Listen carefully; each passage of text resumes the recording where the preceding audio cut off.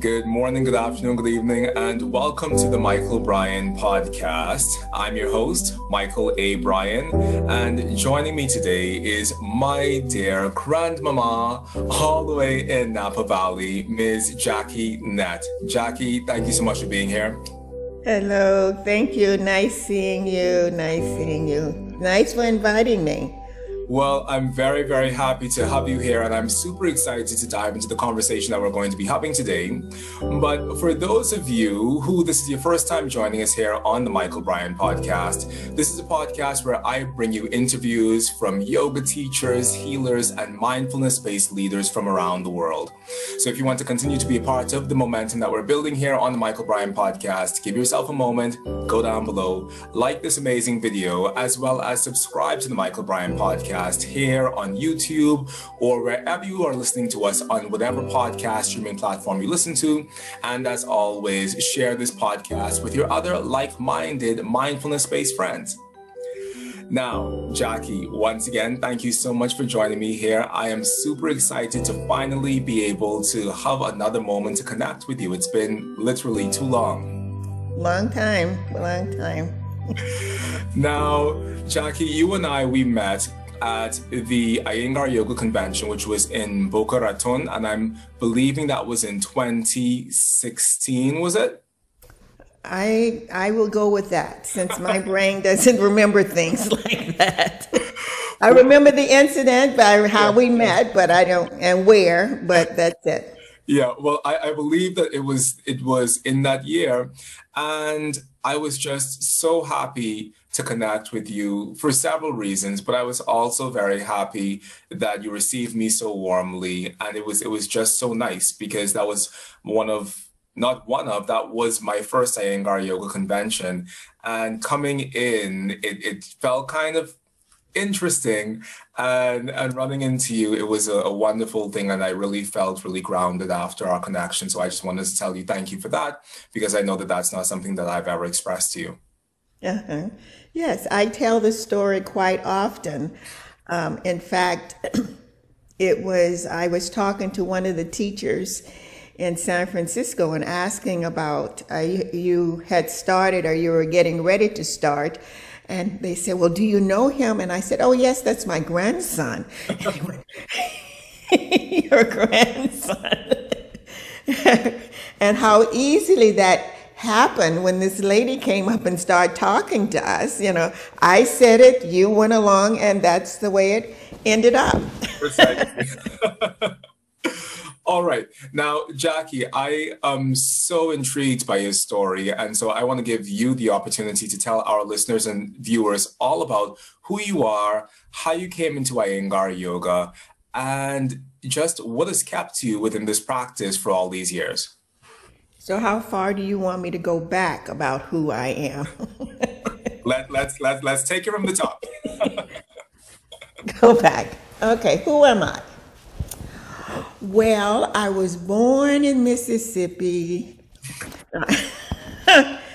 I was born in Mississippi in 1944 in segregated Mississippi, and I'm from an educated family. My grandparents were considered what they call landed rich. We had property. We had a 199-acre cotton plantation in Mississippi. My father was a doctor. My mother was a school teacher. My father was very politically connected, activist, marched with Martin Luther King, had a lot of the struggles. He led a lot of the struggles. And so I grew up under that. I left Mississippi in 1962 when I graduated from high school, and I wanted to become an actress. So all of my life, I wanted to become an actress, and I moved to California, to LA, and I started I went to LA City College for theater arts, and I got my AA in theater arts.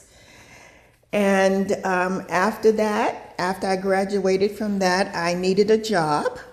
So A friend of mine in the theater arts department told me about Playboy. And so he got me an appointment to interview for Playboy, which it took me 3 times because I was too skinny. I was very, very thin. But I was hired, and I was one of the, actually I was the 3rd Black bunny to be hired. And so I worked at Playboy for 11.5 years, and I became the longest standing training bunny. So I trained the ladies to become bunnies. And during that time of living the life that I lived during the 60s and the early 70s, and at Playboy, and living in Hollywood, and living on the Sunset Strip, and all the ands you want to add to it. Yes, yes, yes. I'll let the mind just flow. Please. Just flow. I also got my 2nd degree.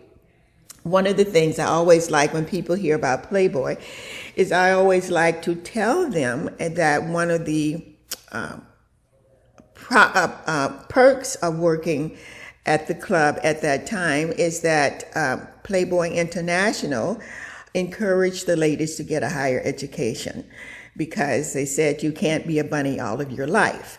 And so they paid for it. And so I got my undergraduate degree in interior design and art while I was there, because I was actually starting to look for a way to leave that environment. And it was a wonderful environment, and it was one of the best things that have happened. I've never had a job, well, that's my first job that I ever had. But during that time, I put out to the universe that I needed to find a way to leave this environment. I had my degree, and I had been offered a job to work in Las Vegas, and I went, oh no, no, no, no, no, no, no. I will not put myself into Las Vegas. I just knew myself. And I was living at that time in Santa Monica, and the club was in Century City.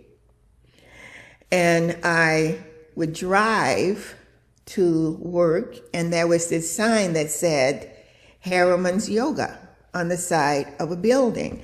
And I kept looking, going, every time I would pass, going or coming to work, I would look for that sign. And I ended up in a car accident, and I had enough money. At that time, we didn't need to have car insurance, but I had enough money to pay for the person that I hit and get my car fixed, but I didn't have enough money to pay for my apartment because I was still in school. And one of the bunnies called me to talk to me, and I told her that my situation, and she said, oh, I have a mad apartment. We can share my mad apartment. And what a mad apartment is that when she would get mad at her boyfriend, she would go to her apartment. It was actually an empty apartment with a couch. And so I moved into the apartment, and it was right across the street from the yoga studio. So I ended up going to the yoga studio, and I never stopped. It was not something, in fact, for the first couple of months, I would go and start crying. I would cry through the whole session. And she was a devotee of Indra Devi. You know Indra Devi? Yes. She was a devotee of Indra Devi. And so she said, after I'd been there for a while, she said, Jackie, you should go and do teacher's training with Indra Devi. So I went and did teacher's training with Indra Devi in Mexico. In fact, Indra Devi wanted me to travel with her. And I was too much still in love with Playboy to go and give up and travel with Indra Devi. Plus, you know, I didn't know, I'm just learning the power of Indra Devi. I mean, my husband was telling me today he studies with, but Indra Devi at that time, it was in 1977, Indra Devi was 77 years old. And I used to watch her run around in this sari up and down these stairs, and she was very light. And I said, I want to be like her when I get to be her age. Well, my next birthday, I'm 77. And so that just comes around because I have wonderful pictures of her.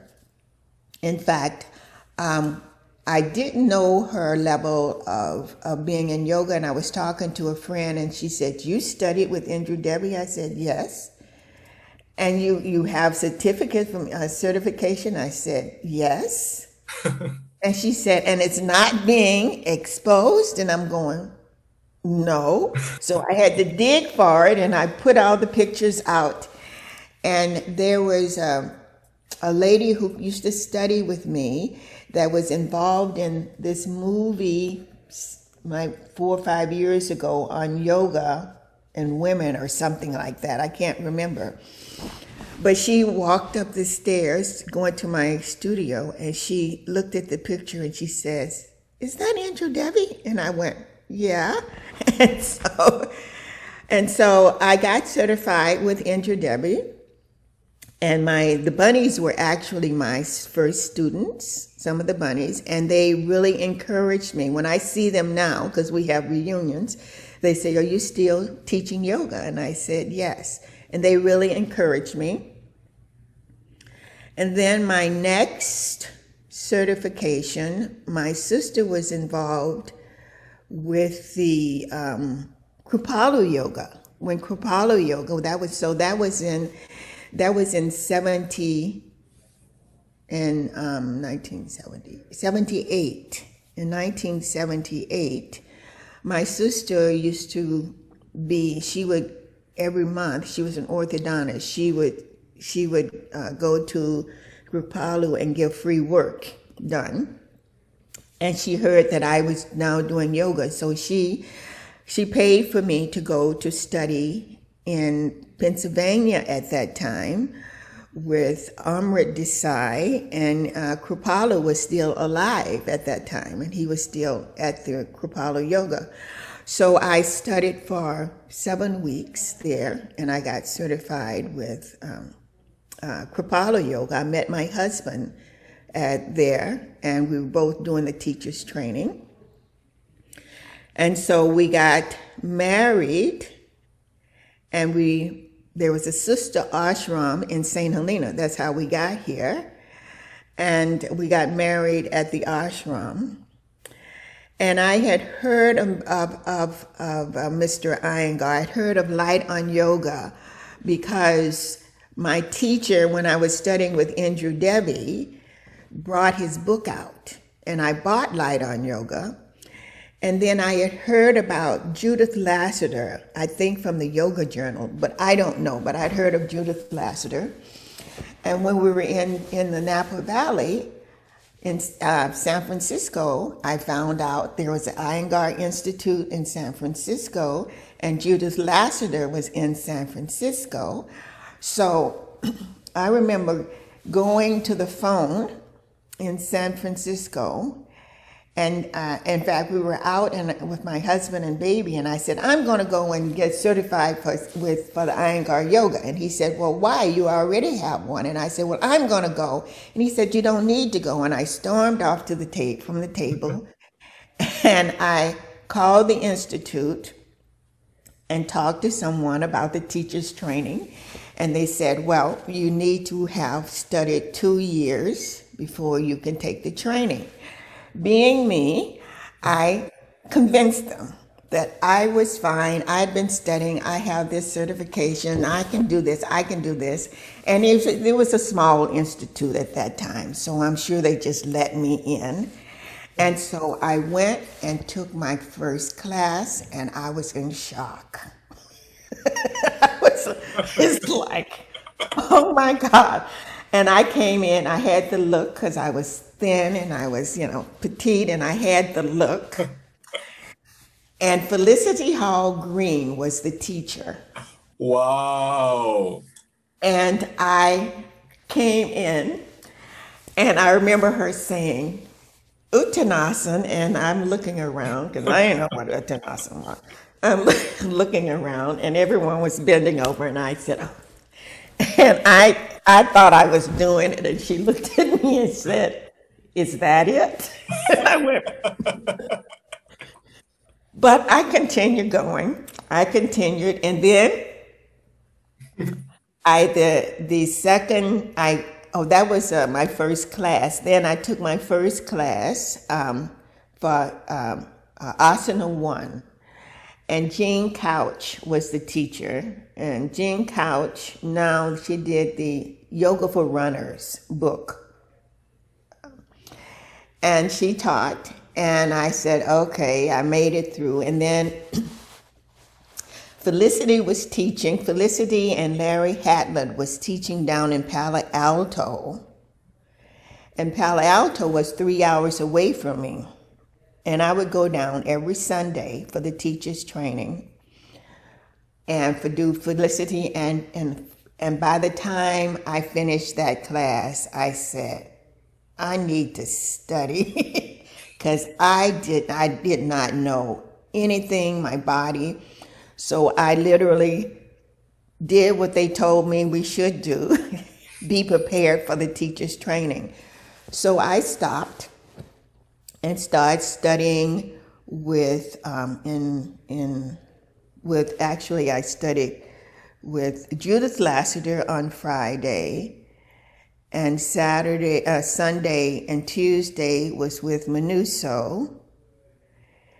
And after a while, and there was one, I can't remember his name now, in Berkeley. It'll pop up. Is that Donald?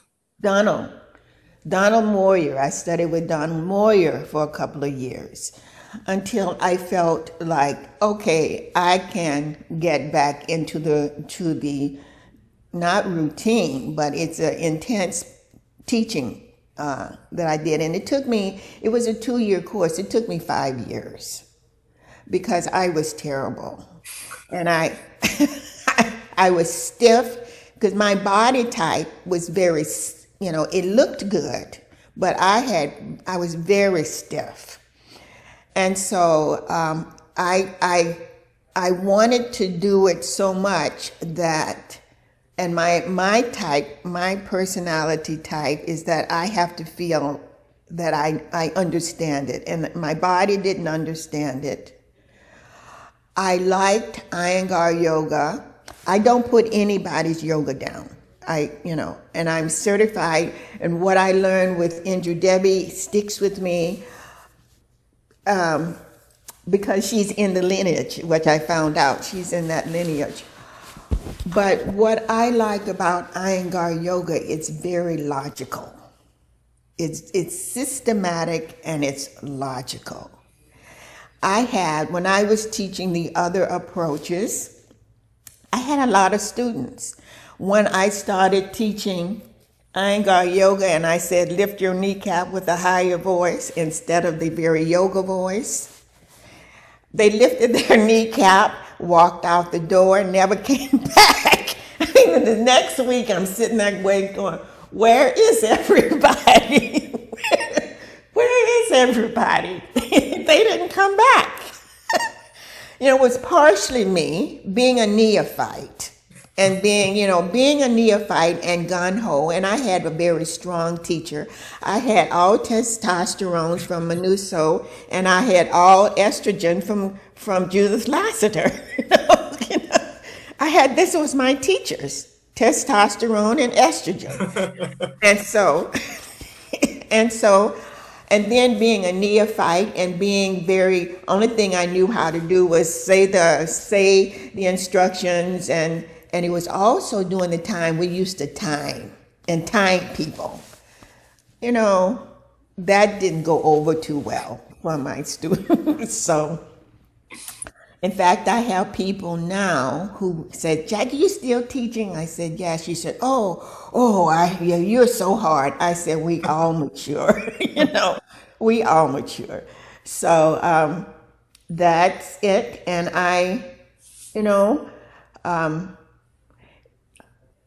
when I started, I went to India the first time, was in an intensive in 1986, and it was 30 of us. And I met Mr. Iyengar in the side that you don't want to meet him the first time. I came from a culture that no question there's no bad questions. And then I'm the personality type that when I have a teacher, I want them to show me. I want to show them that I'm really there for them. So we were at the first day of class. Mr. Iyengar had us all in a circle, and he had one student in the middle, and he was going on about the headstand. Well, I didn't understand his rhythm, so I threw my hand up. I remember this so vividly. I threw my, "Excuse me, I don't understand." Well, he flipped. Intellect. You are new here. You're new here. The only thing you want is information. Intellect. And I'm like, and then he tells everyone to go back to their place. And I'm like, I'm frozen. Gita comes, puts her hands on my shoulder, and march me over to my place. He tells us to go up into a headstand. And my place, because it was 30 of us, and we each time had a place to go to, was right where he practiced. And I'm in my headstand, shaking in my boots, and tears are going like this into my hairline. And I'm saying to myself, I can handle this. I can handle this. And he will walk past and look at me like, what is wrong with her? And I'm just shaking and crying. And I come down and I compose myself. And in that type of situation, everybody wants to know who it is, and everyone is glad that it's not them. So the next thing we had to do was Virabhadrasana 2. And every time I'd go to the right, I would look him in the face. And again, I was taught when a teacher talks to you, you should look them in the face. Years find out that you look a guru in the face and in the eye, you're being aggressive. So, I was not on his good list at that time.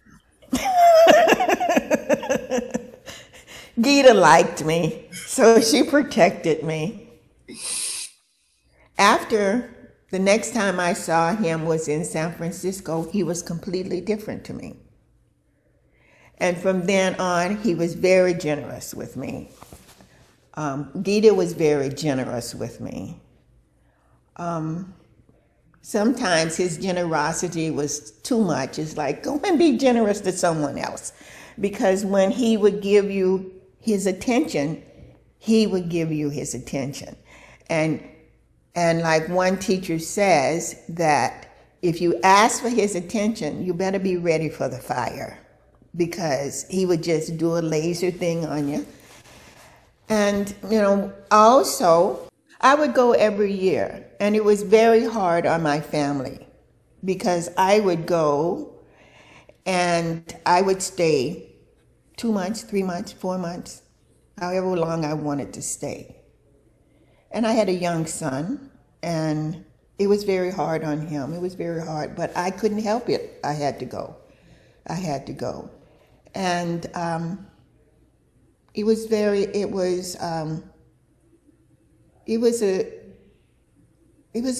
a good experience. I'm glad I did it. I got to know Gita in a very special way. I don't know anyone's other way that they knew Gita. I wasn't one of the very senior teachers that, I hear stories, or we went and had lunch and I went into her. I was not on that level with my relationships, but my relationship with her was more for me, and the way we talked and the way she accepted me. Gita accepted me because I had this lady who wrote me an email. There was an article, one of my students, not one of my students, she was a teacher at the Institute in San Francisco, wanted to interview me after the Black Lives Matter, after this. She wanted to interview me, and so she did, and it was put on, from INES, they put it in their letter, news thing. And so I got this email from this lady who said that she enjoyed the interview, the write-up, but she wanted to tell me about when she first saw me, how she was shocked when she saw me. She said because when she was preparing to go to India, she was taught how to dress.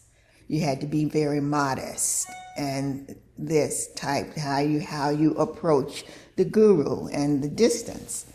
And so she said, I was in the study hall, and these is her words pretty much, and you sauntered in with your velvet shorts and your t-shirt with cleavage showing, which, and she said, I was in total shock. She said, you walked in, I said, who is that? And she said, and you walked across the room and you walked directly to Mr. Iyengar, and he totally accepted you. And I laughed and said, I said, I know I shock people. I say, I know I shock people. I said, but it's all, my intention is not to shock people. This is who I am. And she said that it was more how she was prepared that, and then to see me in my shorts. Which my story is, I don't show my legs and my arms at the same time. My naked legs and naked arms, I don't show it at the same time. But since I had to show my legs in Pune and show my arms because I'm allergic to my own sweat, the reason I wear things I wear, I just want to have it the way I like it. And so if I'm going to wear Pune pants, I'm going to wear Pune pants the way I like it. So I get them made in velvet. and that's me. And there's no disrespect. And Gita accepts me as that. We've talked about my life before and my life now. And she accepts me. And the way I talk to her was like a sister. Since I have never been involved in any of the directorship, any committees on in INES, I have nothing to talk to her about that other than we talked about yoga. She talked, we talked about that. But it was more on a sister level, and she gave me advice, and I would tell her like I tell my friends, you're pretty. I would tell her that, and we talked in a sisterly way. And so when she died, that was very hard for me. I was telling my class today when we were doing some poses, when she died, I lost complete interest in yoga. I had to continue teaching, but my heart was not there. And for 2 years, I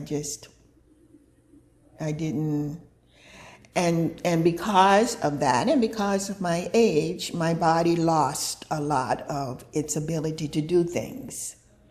And so right now, I am building my practice again.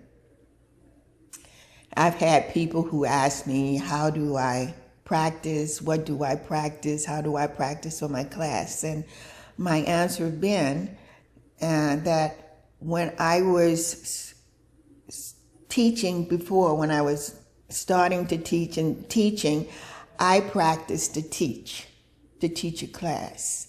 Now I practice for my aging. And from what I gather from my aging and relearning, because I'm relearning to do things that, I used to love to do Ekapada Urvadanurasana, because I have these long legs and long arms, and it was very dramatic to see these legs in the air, this leg in the air. Now I can't get my butt off the floor, to go. So how do I practice for my aging? And that's what it is now, is practicing for my aging. And from that, I translate that into my teaching, because I've taught so long. It's a reflex to teach.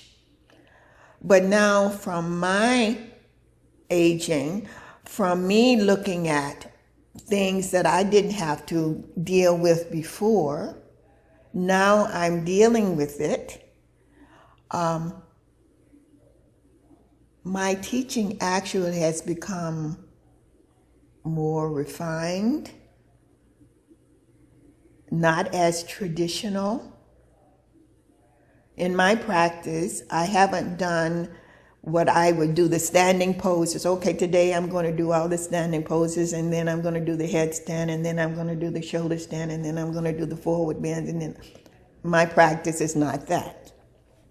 For me, my teaching can be that, understand, but not my practice, because my practice, I'm actually in a lot of things more flexible than I've ever been in my life. Because before, my body had very tight connective tissue. My connective tissue kept me looking young for a long time, kept me shapely for a long time, but also I couldn't touch my toes for a long time either. And now, because the tissue of the body changes, the tissue of the body changes, which means it's losing its ability to recoil, but it also allows me, from the way I approach my teaching or my practice, from when you're working with connective tissue, the movements are slower and is held longer and not hard. You don't go to that very dynamic end where when you're young, you can just go there. When you are older, you can't just go there. You have to go there. You got to learn to saunter. You saunter into it. You don't rush into it anymore. You saunter into it. You savor it more. You understand it more. than when you're younger. I have people say, well, how do you teach a beginning level student from an advanced level student? What's the difference? I said, there's no difference for me.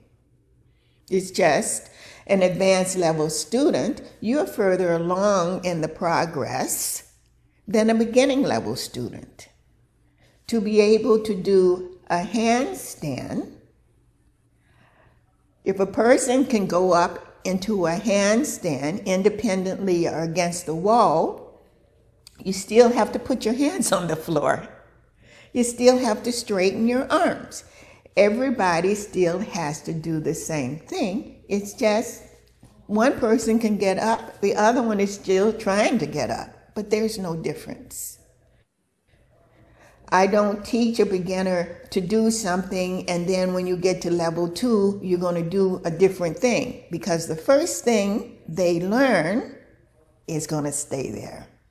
And then you have to go through trying to eliminate an action to get them to do the correct thing, the right direction.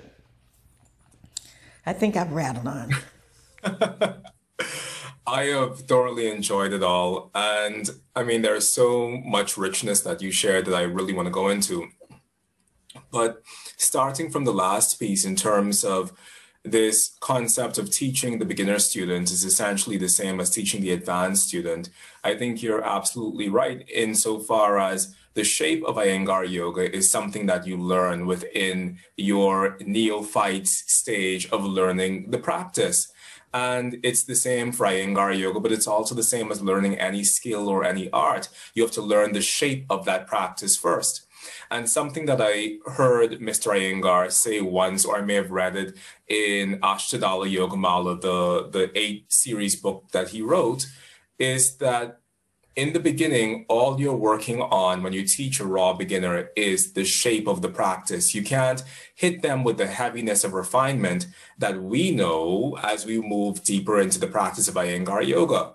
And what I find, especially in the West, is that as people approach teaching Iyengar yoga, we get so caught up within what we consider to be the intellectualization that Iyengar yoga has, that Mr. Iyengar has essentially brought to the practice. We get so caught up within the intellectual trappings of Iyengar yoga, or even the language of Iyengar yoga that's so unique to the system, that we forget to actually teach students where they're at, and we forget to actually lay the foundation of teaching the shape of the practice to our students. And so I really do appreciate this point that you made, that no matter if you're practicing for 80 years, or if you're practicing for 40 years, or if you're a raw beginner just starting out, there's this concept that in handstand, the first thing is your hands have to go onto the floor. And that systematic intelligence, it runs through the entire shape of our practice, and you only build on that intelligence. And that happens, and you receive that basis as a beginner. Right. You have to. One of the things that when I used to assess, would see people come in and they would just the words would just run out of their mouths. And when I used to teach in the teacher's training, they didn't like me to teach, because I would say, the students would have a hard time, because they had learned so much. Only thing they had so much that it would just come out of their mouth. It was just like, I said, what are you saying? And it just comes out of the mouth. And so learning, yes, you have to learn. We have to learn the jargon of Iyengar yoga. You know, every class you go into, you should hear lift your kneecaps.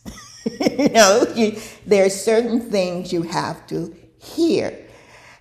At the same time, learning to not just give all of these words, just rattle on at the mouth, just rattle on, just a constant flow of words is constant flow of words. It's not really teaching. There's a thing of leading, and there's a thing of teaching. And a lot of times when there's just the runoff of mouth, and they're new teachers. the runoff of mouth is just, they're so excited that they have all this information to give. And so, yeah. But there's also, if you don't know the foundation, if you don't know the foundation, when you start going up into the more advanced poses, you won't know the foundation. And that's where you get into a lot of difficulty. Yeah. I love the fact that you brought up this concept of the shape of assessment and how in assessment there is this tendency, and I've been guilty of it as well, of going into an assessment space and feeling as if I have to say all of the things, because the shape of the assessment environment, it's a really, I dare say, artificial space when compared to the actual space of your actual teaching in the class. And so I think that a lot of people move into assessment with this expectation of needing to perform or even needing to overperform in order to pass, because the level and the standard of Iyengar yoga is so high. And then when you read the manual, it's also so high. So there's this other piece that I think gets superimposed on a student within an assessment process. But I do think that when we come out of that space of assessment and we go back to the actual reality of our in-class, everyday, in the trenches teaching, we still need to know, like you said, this basis of the practice. What is the foundation of this practice? And like you said, if you go into a class, if you go into any Iyengar yoga class anywhere around the world, there are certain expectations that should be met within that class, because there is this template of what Iyengar yoga is that we receive from Mr. Iyengar and through the senior teachers who have studied with him and through this entire lineage. So I definitely love that within Iyengar yoga, there's this seed of Iyengar that is transferable into every space we find ourselves in. Now, there's another thing that you brought up about how students are having this much information, or rather the student teachers are having this much information. But something that I found is that even the students, the actual students who aren't teachers, when they learn in this sort of way, it becomes that they get too crowded within their minds about what the basic shape of the practice is. And one of the beauties of being able to teach in 2021 on Zoom is that I've taught in all of these other spaces that I probably would have had to have traveled to before. And what I think I've been seeing in certain instances is that the students in the class, in their mind, they have so much information that it takes them 5 minutes to get into, to finish all of the finagling and the adjusting necessary to be in their Virabhadrasana 2 or to be in their Tadasana, because it's this processing and this processing and this processing, which we know is possible within our practice, but it's still also this, and I'm not actually sure what the word is, but there's this overdoing that sometimes happens that prevents the student from actually experiencing the practice that's being presented to them, but they're practicing from this place is very disconnected, and that's very in their mind, but not necessarily in their bodies. Mm-hmm. And with the students, you have to also, it goes back to who they were, I will use the word indoctrinated with, how they were indoctrinated. If you come from a teacher that's just rattling off at the mouth and have all this tons of information and just going off and off and off, it doesn't allow the students to go inward. It doesn't allow. It keeps them in the head. And if you're indoctrinated that way and say, this is the way it should be, then there's going to be a resistance to anyone else coming in, because their resistance is, this is the way it should be. One of the things that I do when I travel to Europe, and I do that in my class. My students, when I say my students, the students that regularly attend my classes, it's used to me doing some of my things. Like I would say, well, why are you here? Or I would say, the last time I was in Europe, I said to all of my classes, actually, I said, okay, so I know whenever you come to a workshop, there's something in your mind that you wish the teacher would teach. It's always something in your mind that you wish the teacher would teach. I said, okay, so everyone do that pose you wish your teacher would teach. They sort of look around. And I, okay, you do the pose, and so it's to allow. We have to also start allowing the students to do something. And this is like today, and I tend to do this, especially during the Zoom classes. At the end, I will say, okay, do a twist of your choice and do a forward bend of your choice, and then do Shavasana. And the students that practice with me regularly is used to that, so they do their pose. You can see the other students, they sort of look around, like I said, well, you have to make a choice. You have to make a decision.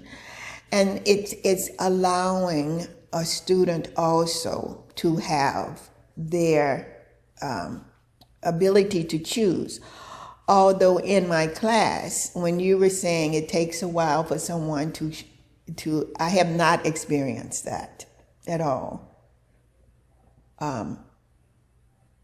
But I really don't have that many people who come to my class that I don't know. Today I had 2 people that came that I knew. One I knew and one I had seen, but they tend to, I tend to have not many people that are new that really come to my class. Maybe my reputation has preceded me. Well, I've only heard wonderful things about you from everyone who I've spoken to beforehand, and your reputation does precede you that you're an amazing teacher, so it's all good. Now, something else that I wanted to ask you about that you had also mentioned, and before we started recording, I asked you if there was anything that you didn't want to talk about at all, because I didn't know your relationship to your own story. And I mean, I know the Playboy period of your life because you had mentioned that to me, but I was very happy that that's something that you went into by yourself, and that's a thing that you are deeply okay with and also very joyful about. Can you talk to us about what that has been like, just in terms of being in the system with that story? How do you think that's been received? I know that you said that Mr. Iyengar received you and Gita received you as well, but has that ever shown up as a potential issue within people feeling as if they could connect with you? Yeah, I'll tell you the story about Gita first.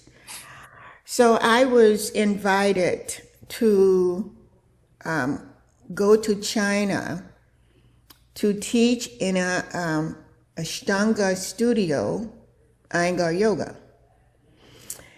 And at the same time, Playboy was talking about working with the Chinese government to open up a Playboy club in China.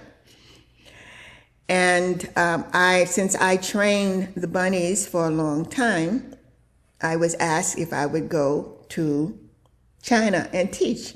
I mean, train them. And of course, it didn't go through. The government didn't allow it, so it didn't happen. But so I went to Gita, and I wanted to talk to her first about teaching at another studio that wasn't Iyengar. And at the same time, I said, well, I will tell her that I'll be working at a Playboy club. So when I mentioned to her about teaching, she says, Jackie, she says, I trust wherever you teach, you will teach Iyengar yoga. So I have no problem. So that was that. And I said, Gita, have you ever heard of Playboy? She said, no. I said, do you know, no, I said, have you ever heard of Playboy Bunny? She said, no. I said, have you ever heard of a Playboy club? She said, no. And I said, well, and I told her the story, and I had a picture of me in a bunny costume, and I showed it to her. She looked at it, and she said, oh, you were a dancer. And I said, yes. And that was it. And so from then on, everyone thought, you know, the Iyengar family, that I was a dancer. So that was that. But yes, when I first went to, I left Playboy, got married, and within the year, I was going to the Institute. Well, I have to admit, I looked at myself and I'm going, oh my God, I didn't even realize how I looked. You know, I really didn't. Pretty woman. I was pretty and shapely. And Playboy was the high end of the sex industry. We sold sex, you know, and I was never a playmate. I didn't be but I was a waitress, and that's what it is. But it's the illusion. It was a very well thought of, planned out illusion. Well, I didn't see anything wrong, but people, when they found out, women were not nice to me. To this day, when a man see that I was a bunny, I mean, I'm 77, so, you know, it's not no sex symbol here. Here, it still carries a mystique. There's still a mystique. But, yeah, I was looked down upon. I was not treated well. I don't know. I can say maybe it was me, to a level, because my persona and the way I related to men. You know, I was married, and once I got married, there was no, when I left the club, I left my costume, I left my ears, I left everything. I got my tail, but I said, once I leave here, I'm leaving this life behind. But still there was this air about me. You know, the lady was shocked when I walked across the floor, you know, so there is this air. I went to Playboy when I was 23. I was very sheltered when I was at home because of the political situation. And, you know, the clans were after my parents. We've had crosses burned and everything. So I was very sheltered, very protected. When I left home, I was put in a Christian home because I was 17 when I left home. So I was still, as you say of myself, I was innocent with Mississippi mud between my toes when I went to Playboy. Playboy really protected me. There's a lot of misconceptions about Playboy. We were very protected. They were more a secretary, you know, had the shirt waist, top here, had the look, but they weren't protected like we. No one could touch us. No one could say anything bad about us. We were not where people thought, well, you had to go with men. We were not hookers. If they even thought we were meeting men, we were fired. If we gained 5 pounds, we were fired. You know, there were very strict rules there. So there's this misconcept of being a bunny. And when it was nothing shameful for me, we made very good money for that time of the year, of times. I mean, we got 17.5% automatically on your check when we were working. A lot of the ladies were the main breadwinners. Like I said, they supported us to get an education. I got my undergraduate degree through them. From any school you wanted to go to, any school you wanted to go to. They allowed me to do modeling, acting. They encouraged that. So, but the persona of a Playboy Bunny and the persona of being a yoga person, and then my personality didn't go over very well at all. So yeah, it was not, I was not treated very well and friendly by a lot of females. Males, you know, but you know, there was, yeah.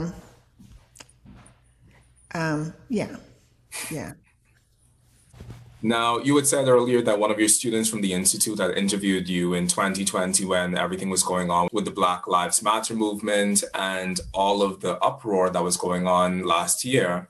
And what I hadn't said to you initially is that the reason why seeing you at the convention was a point of safety and a point of security was because you were literally probably one of 5 Black people that I met at that convention that year. And I may be exaggerating by saying 5, but you were literally one amongst a few people who I met at the convention who were Black.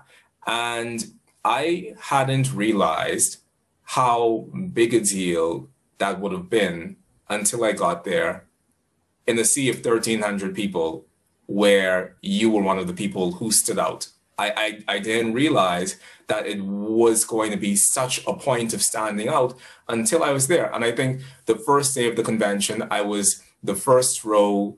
I was next to Lois, who ultimately became my teacher. And I was the first person to be called on stage. There was a lot of firsts at that first convention for me, but it was really this moment of looking at everyone else and realizing that, hey, like I literally don't see anyone else here easily who looks like me. So what I want to know for you is stepping into Iyengar yoga, when you did, what was the environment like for you as a Black person? And do you feel as if that was a point of anything within your Iyengar yoga career, whether a point of acceptance or whether a point of not being accepted? But how did that play into your life as an Iyengar yoga practitioner and then teacher? Well, it wasn't uncomfortable for me because I had lived in a white environment for a very long time. When I worked at Playboy, I chose to move into a white environment. I paid the money to live there. And so during the 60s and 70s, I'm living in a white environment. And so I was tolerated and ignored, which is fine with me. You know, one of the stories, I had moved to Century City, and I had this wonderful little house. And it was my 33rd birthday, and the ladies liked to party. So my party went on for 3 days. You know, we would go to work and they'd come back, and it wasn't a loud thing, but it was a very conservative neighborhood. And I woke up one day and there was this note on my door. And it says, if you have another party, I'm going to call the police and everything. And so I took this note And I knocked on every door that was in earsight and said, excuse me. I had a party, and a note was left on my door, and I didn't intend to cause any disruption. I said, if that happens again, please come and knock on my door and talk to me. Don't leave me a threatening note, because I don't take well to threatening notes. From that time on, anytime I walk down the street, they're waving at me. So I'm used to being tolerated. And at the Institute, there were people that were very friendly to me, but there were a lot that were not. I think that because Gita, it was known that Gita liked me and Mr. Iyengar liked me, because it was very obvious. This is not something I'm making up. It's very obvious. I think it was a protection. There are two teachers that had always supported me. One was three. Judith Lassiter was one when she was there, supported me. Manuso was one, and Manuso and I were friends. There was nothing else other than that. There's nothing I'm saying other than that. And Patricia Walden. And Patricia I studied very little with. And when I found out, actually, when I became assessor, at that time you had to have a teacher, two senior teachers to recommend you. And I got this email, it wasn't an email, a letter saying that I've been recommended to be an assessor, and they had to send it to Mr. Iyengar, and he would sign and say yes. And I'm going, who would do this, you know? And I found out it was Patricia and Manuso. But on a whole, I'm tolerated. When I for years, in fact, the convention I met you at is one of the first ones that I've seen that, you know, I also went, because, okay. Because I'm usually one. I'm the token. I was the one. But I've never been invited to be on any committee. And I wanted to be on the assessment committee. I almost begged to be. And I was promised nothing. Now it doesn't matter to me. But for me, my husband used to say, why are you continuing to go there? Why are you, because I would come back really heartbroken. I wanted to be accepted, and I was tolerated. But at the same time, I loved Iyengar Yoga. At the same time, my teacher became Gita. You know, I didn't have a regular teacher I haven't had a weekly teacher, which I would love to have one, for 15 years, maybe more. So I would go to India. But knowing how I was accepted, doing my life, and saying, this is not going to stop me, you know, it's their problem. And yes, it was hurtful. There's time, definitely, I can say it was hurtful. Definitely. But, you know, you can't let that, you know, we survive. No matter what, we're going to survive. And, you know, it's their problem. It's their problem. Yeah. I definitely appreciate hearing you say that. And I know within myself it's something that I've struggled with over the years, trying to figure out where I actually fit within the structure of Iyengar Yoga. And I had probably a similar story to you, very different, because in my version of the story, my Gita was Lois, and Lois really took me under her wings pretty early. There's a story behind this. It was the first day of the convention, and Abhijata had pulled me on stage because it was me in the front row and Lois was on the side of me. And I saw Abhijata look down at me. I looked up at her, and I knew in that moment she was going to say something to me. And so she pulled me on stage, and she pulled me on stage to show people my feet. Now, I have a dance background. I studied dance in Jamaica and Cuba, and so my body has always been the body of a dancer, essentially, which does have its tightness, and it does come with its own burden. And my left foot is really, really compact, and it's really, really muscular. Like the foot itself, it's a really strong foot. But we were doing Prasarita Padottanasana, and in that pose, the outside edges of my feet don't wrap down to the floor as nicely because of all of that muscularity. And she said, if you look at this young man, if you look at his right foot is doing perfectly, but his left foot isn't doing perfectly at all. And that means that he can't complete anything in life.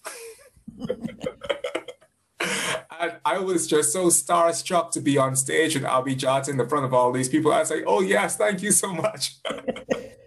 It occurred to me probably 2 weeks later what she had actually said. But even then, I just let it wash off my back, because Lois, after I came down off of stage, Lois automatically took this very deep liking to me and this very deep protection to me.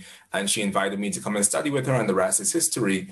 But I think as a result of that proximity, I had always known that I was in this bubble or in this place of safety, but I was still aware that the environment that I was in may not have necessarily have been a place where I would have readily have been welcomed had I not had that connection to Lois. And I mean, as I look back on it, and 2020 has been such a great year of reflection, because I've traveled with Lois everywhere, and I'm actively aware that some of the spaces that I've been allowed to enter would not have been possible to me if it weren't for her. And I'm not even sure if it has anything to do with ability or talent, but I definitely know that having that connection has really been a point of safety for me.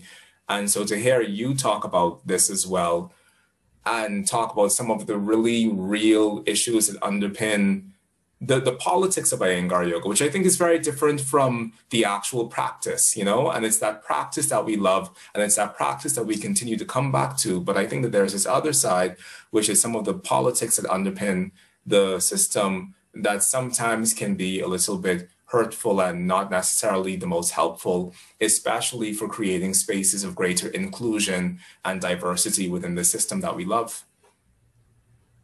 Agree. So, but we survive, and we're here, and it's just always been a pleasure to be able to see you and to be able to see your work and what you've done, because I mean, just knowing that you exist and knowing that you've come through a time where you were close to Mr. Iyengar and close to Gita, and you had the sort of relationship that you had, it really, I think, is one of the spaces that allows more of us, you know, like more Black people to feel as if there's a space within this tradition for them. And so I just want to say thank you for the work that you've done, just in being you and just in teaching Iyengar Yoga and teaching it well, because I think that that is really the testament of who you are, more than who you've been liked by or who supported you or who didn't support you. I think your teaching legacy is really the thing that I hold near and dear to my heart, and that so many other people hold near and dear to their hearts. And the fact that you've always just been authentically, unapologetically you. And that makes me feel happy to do the same. So thank you so much. Yeah, you can't be anything else. You can't be. And it's not going to please everybody.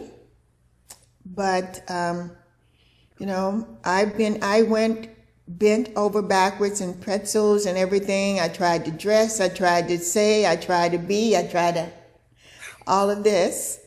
And it comes down to, you have to be yourself, you know. Sometimes it doesn't bring you I won't use the word you. When I used to teach psychology, when they had to write their papers, they couldn't use you, they, them, us, anything. It's always me. It's always from the I narrative. So, you know, I like to be accepted, but I am at the point that I'm not. Oh, well, you know, this is who I am. This is who I am. And one of the things, I made Gita several promises during our time of promises. And one of the promises is that whenever I teach, I am representing her to the best of my ability. I am representing her. And so just that guideline of me representing her, I'm going to put the best foot forward in my true nature. You know, whatever that nature she accepted me as. You know, she never, no matter what I told her, and I have gotten in front of her, she asked me a question. I was so angry when I went there. I was so angry. And I don't curse. I mean, it came out of my mouth. And she just sat there and she listened. And she accepted me for that. And to honor her. I mean, she was my guru. Mr. Iyengar was the guru. You know, Mr. Iyengar was the guru. And when I first told her, you are my guru, it was very uncomfortable for her. Because she was dedicated to him. That was her guru. But when I told her that, and for me, my word and my integrity is very important to me. And so that's what I still do. And my practice now is coming out of that grief that I really hadn't come to understanding of really why I was just not into it. And now I'm on that upward swing of my practice, of my teaching. It's because I lost her. You know, so. And I totally agree with you. The true essence of Iyengar yoga is so beautiful. I mean, this is my yoga. Again, I don't put down anybody's yoga. The politics, I don't want to have a part of. And that's where I am now. The politics, I don't want the part. But the essence is totally beautiful. Yes, it is. And that integrity to your teacher and wanting to always step into the space of teaching as a representation of her, I think that that's also very important, and it's something that I resonate with deeply as well, because I love and honor and cherish the entryway into this lineage that I've been given by virtue of my teacher. And I know that whenever I step forward and whenever I teach, I want to teach with that same integrity and passion and vigor and just enthusiasm to share this gift that Iyengar yoga really is. So once again, thank you for sharing that with me, and thank you for being in this space, which is truly a vulnerable space, but an open-hearted space. And I deeply love and cherish everything about you, and thank you for being here. Thank you. Okay. All right. So now, Jaki, before we part, please tell our listeners and viewers where they can find out more information about your work, if they want to plug into a class with you, or if they want to just connect with you in any way. How can we do that? Okay. So if you would like to communicate with me, my email address is Jaki, Jaki, at IYNV, Iyengar Yoga, NapaValley.com. And my website, which I do teach Zoom classes and workshops on Zoom.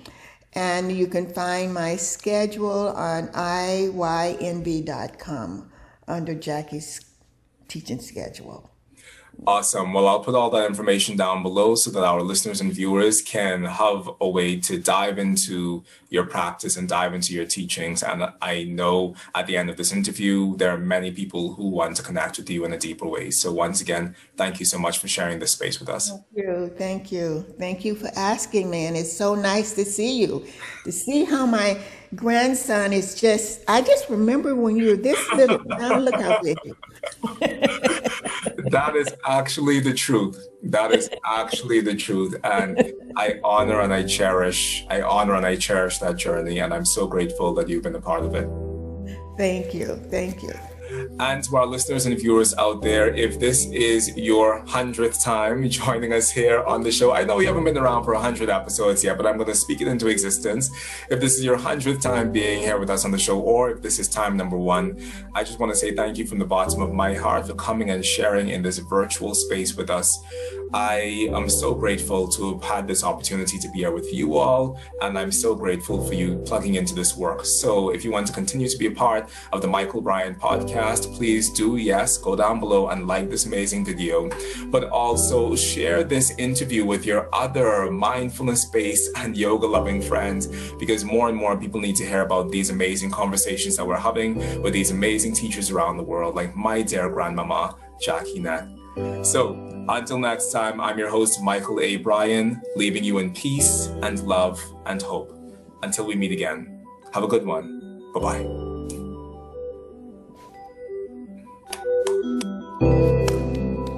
Jaki Nett.